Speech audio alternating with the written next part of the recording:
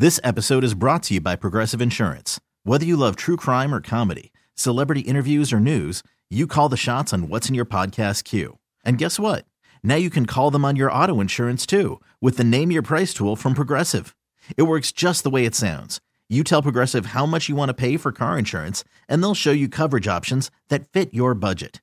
Get your quote today at Progressive.com to join the over 28 million drivers who trust Progressive.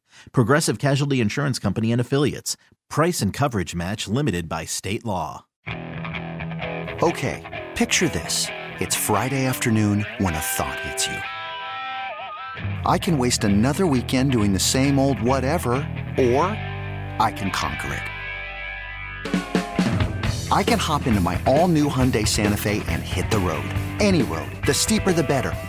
Because my all-new Santa Fe is available with H-Track all-wheel drive, so I can hit the trail without a worry in the world. Heck, with 3 rows and best-in-class rear cargo space, I can pack the whole family in with all our gear. We've got available dual wireless charging for our phones, so we'll never lose touch with civilization, and we won't lose touch with the primordial power of Mother Earth. So which is it? Waste the weekend or do something a little more epic? And conquer it in the all-new Hyundai Santa Fe. Visit HyundaiUSA.com or call 562-314-4603 for more details. Hyundai, there's joy in every journey. Let's go to the North Homestead Chrysler Jeep Dodge Ram hotline. Chris Fedor joins us. Hello, buddy. Hey. Hey, what's going on, guys? Nothing. We're just we're talking a little Cavs basketball. First of all, Danny Green. Obviously going to happen. He's in the arena. He didn't just show up in Cleveland on an obscure Monday for no reason. So he's going to join the team. First of all, how's his health? Coming back from an ACL injury last year, and as we all know, just look at Ricky Rubio, takes a little time, to find your way again. How ready do you think Danny will be, and do you think he can still shoot? Nobody knows.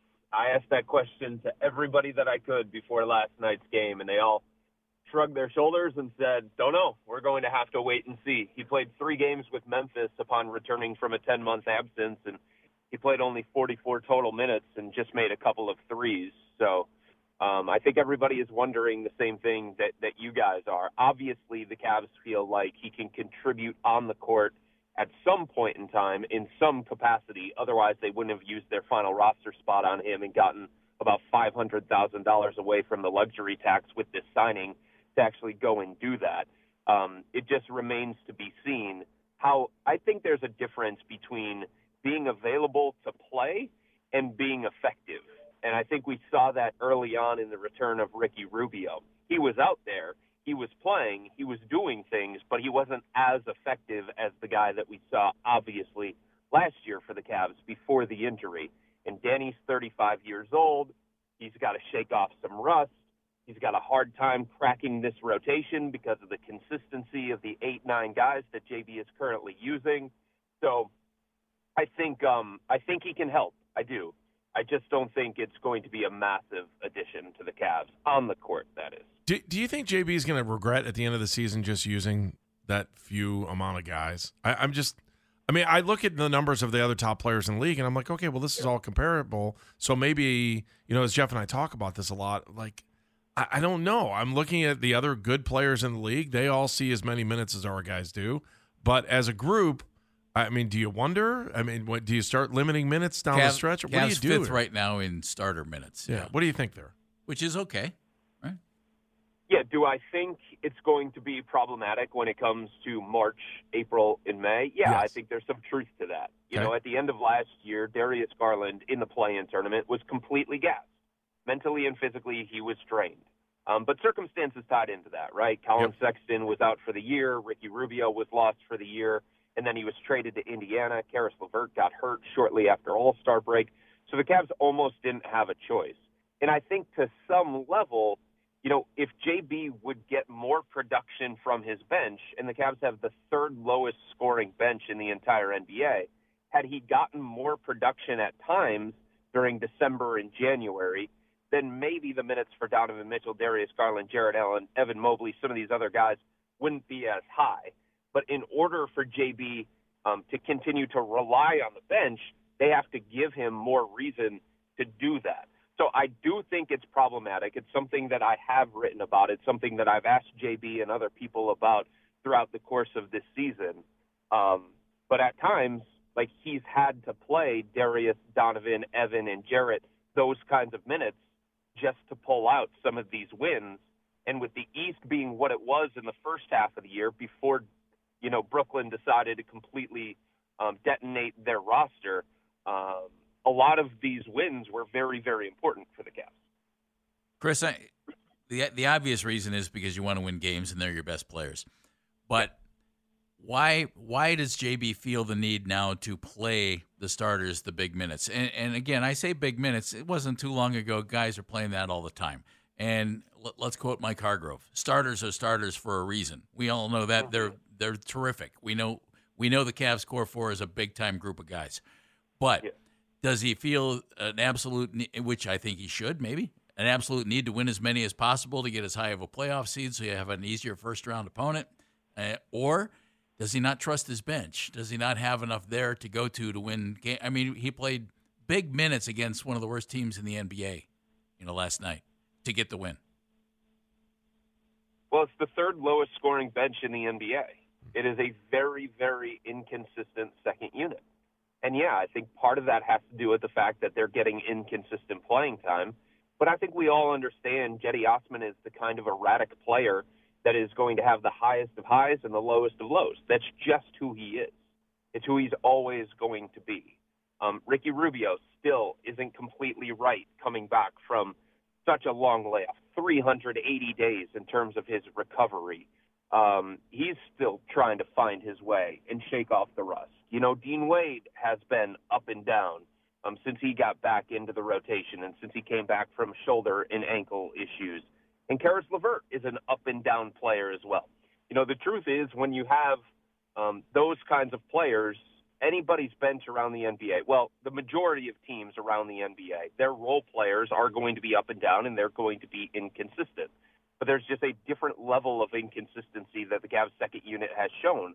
And I think it's hard at times for JB to put his full trust behind this group that is the third lowest scoring bench in the entire NBA. I also think coming out of a hellish January, I don't want to say that the Cavs were down on themselves, but they didn't love how they played in January, and I think they wanted to fix things as best they could and build some momentum going into the All-Star break.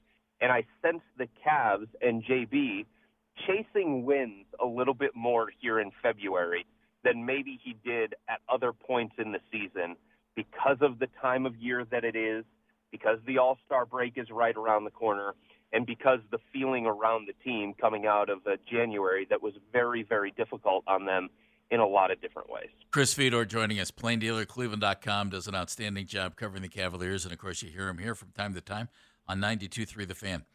Some really good things have happened this year. To me, the most stunning thing about this season for the Cavaliers is this. Here we sit on Valentine's Day, and Kevin Love isn't playing and isn't in the rotation.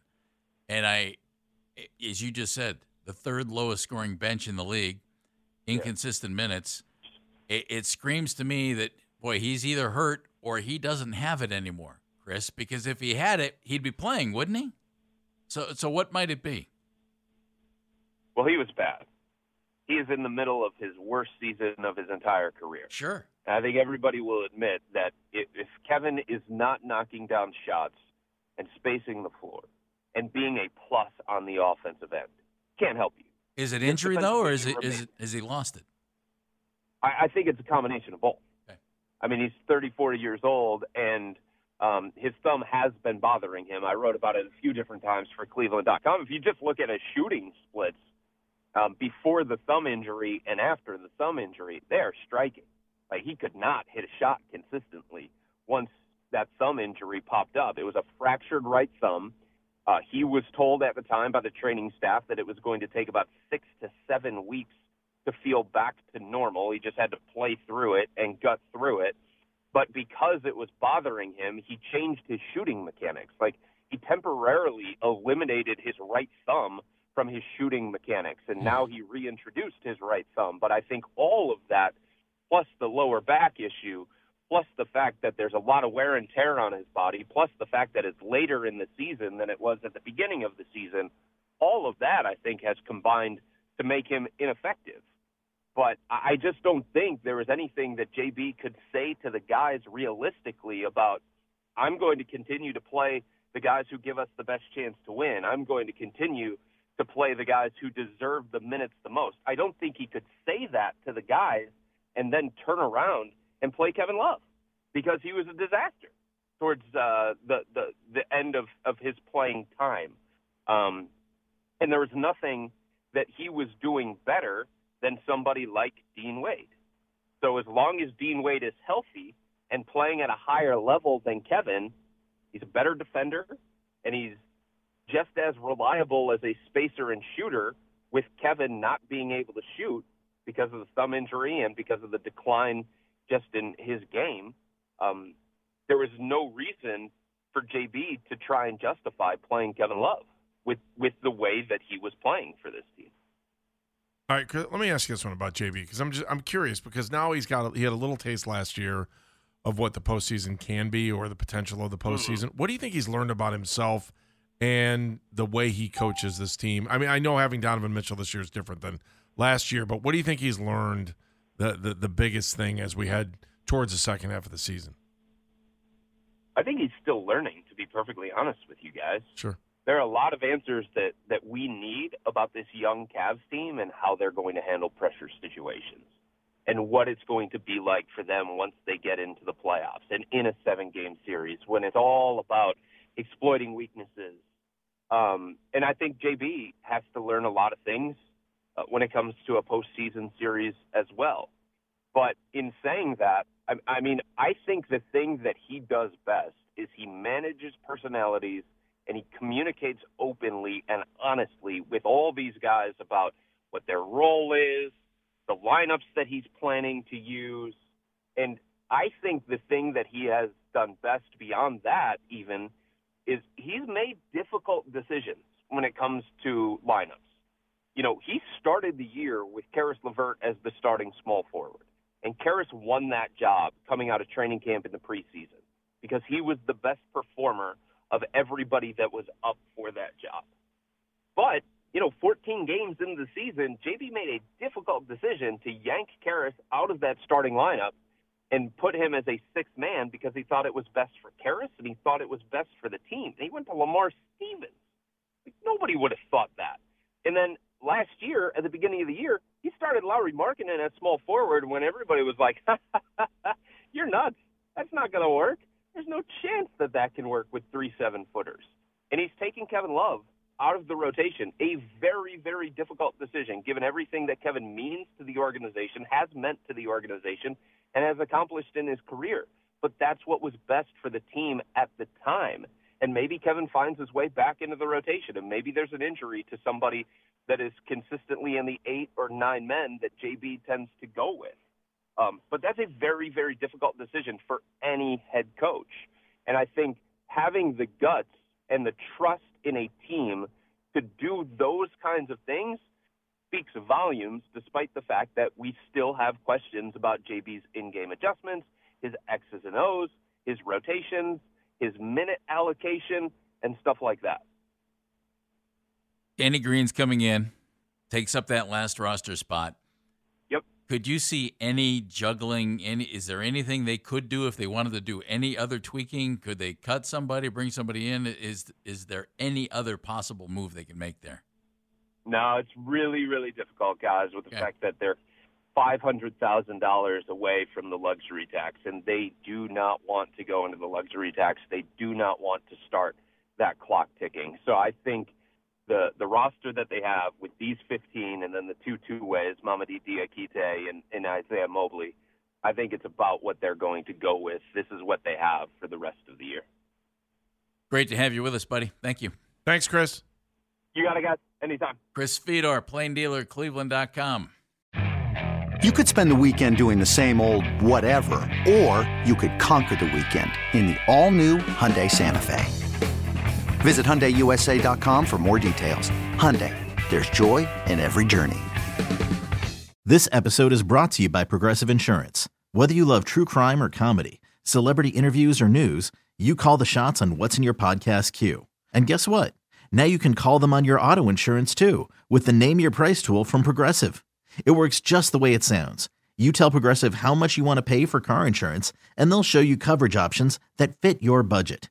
Get your quote today at Progressive.com to join the over 28 million drivers who trust Progressive. Progressive Casualty Insurance Company and Affiliates.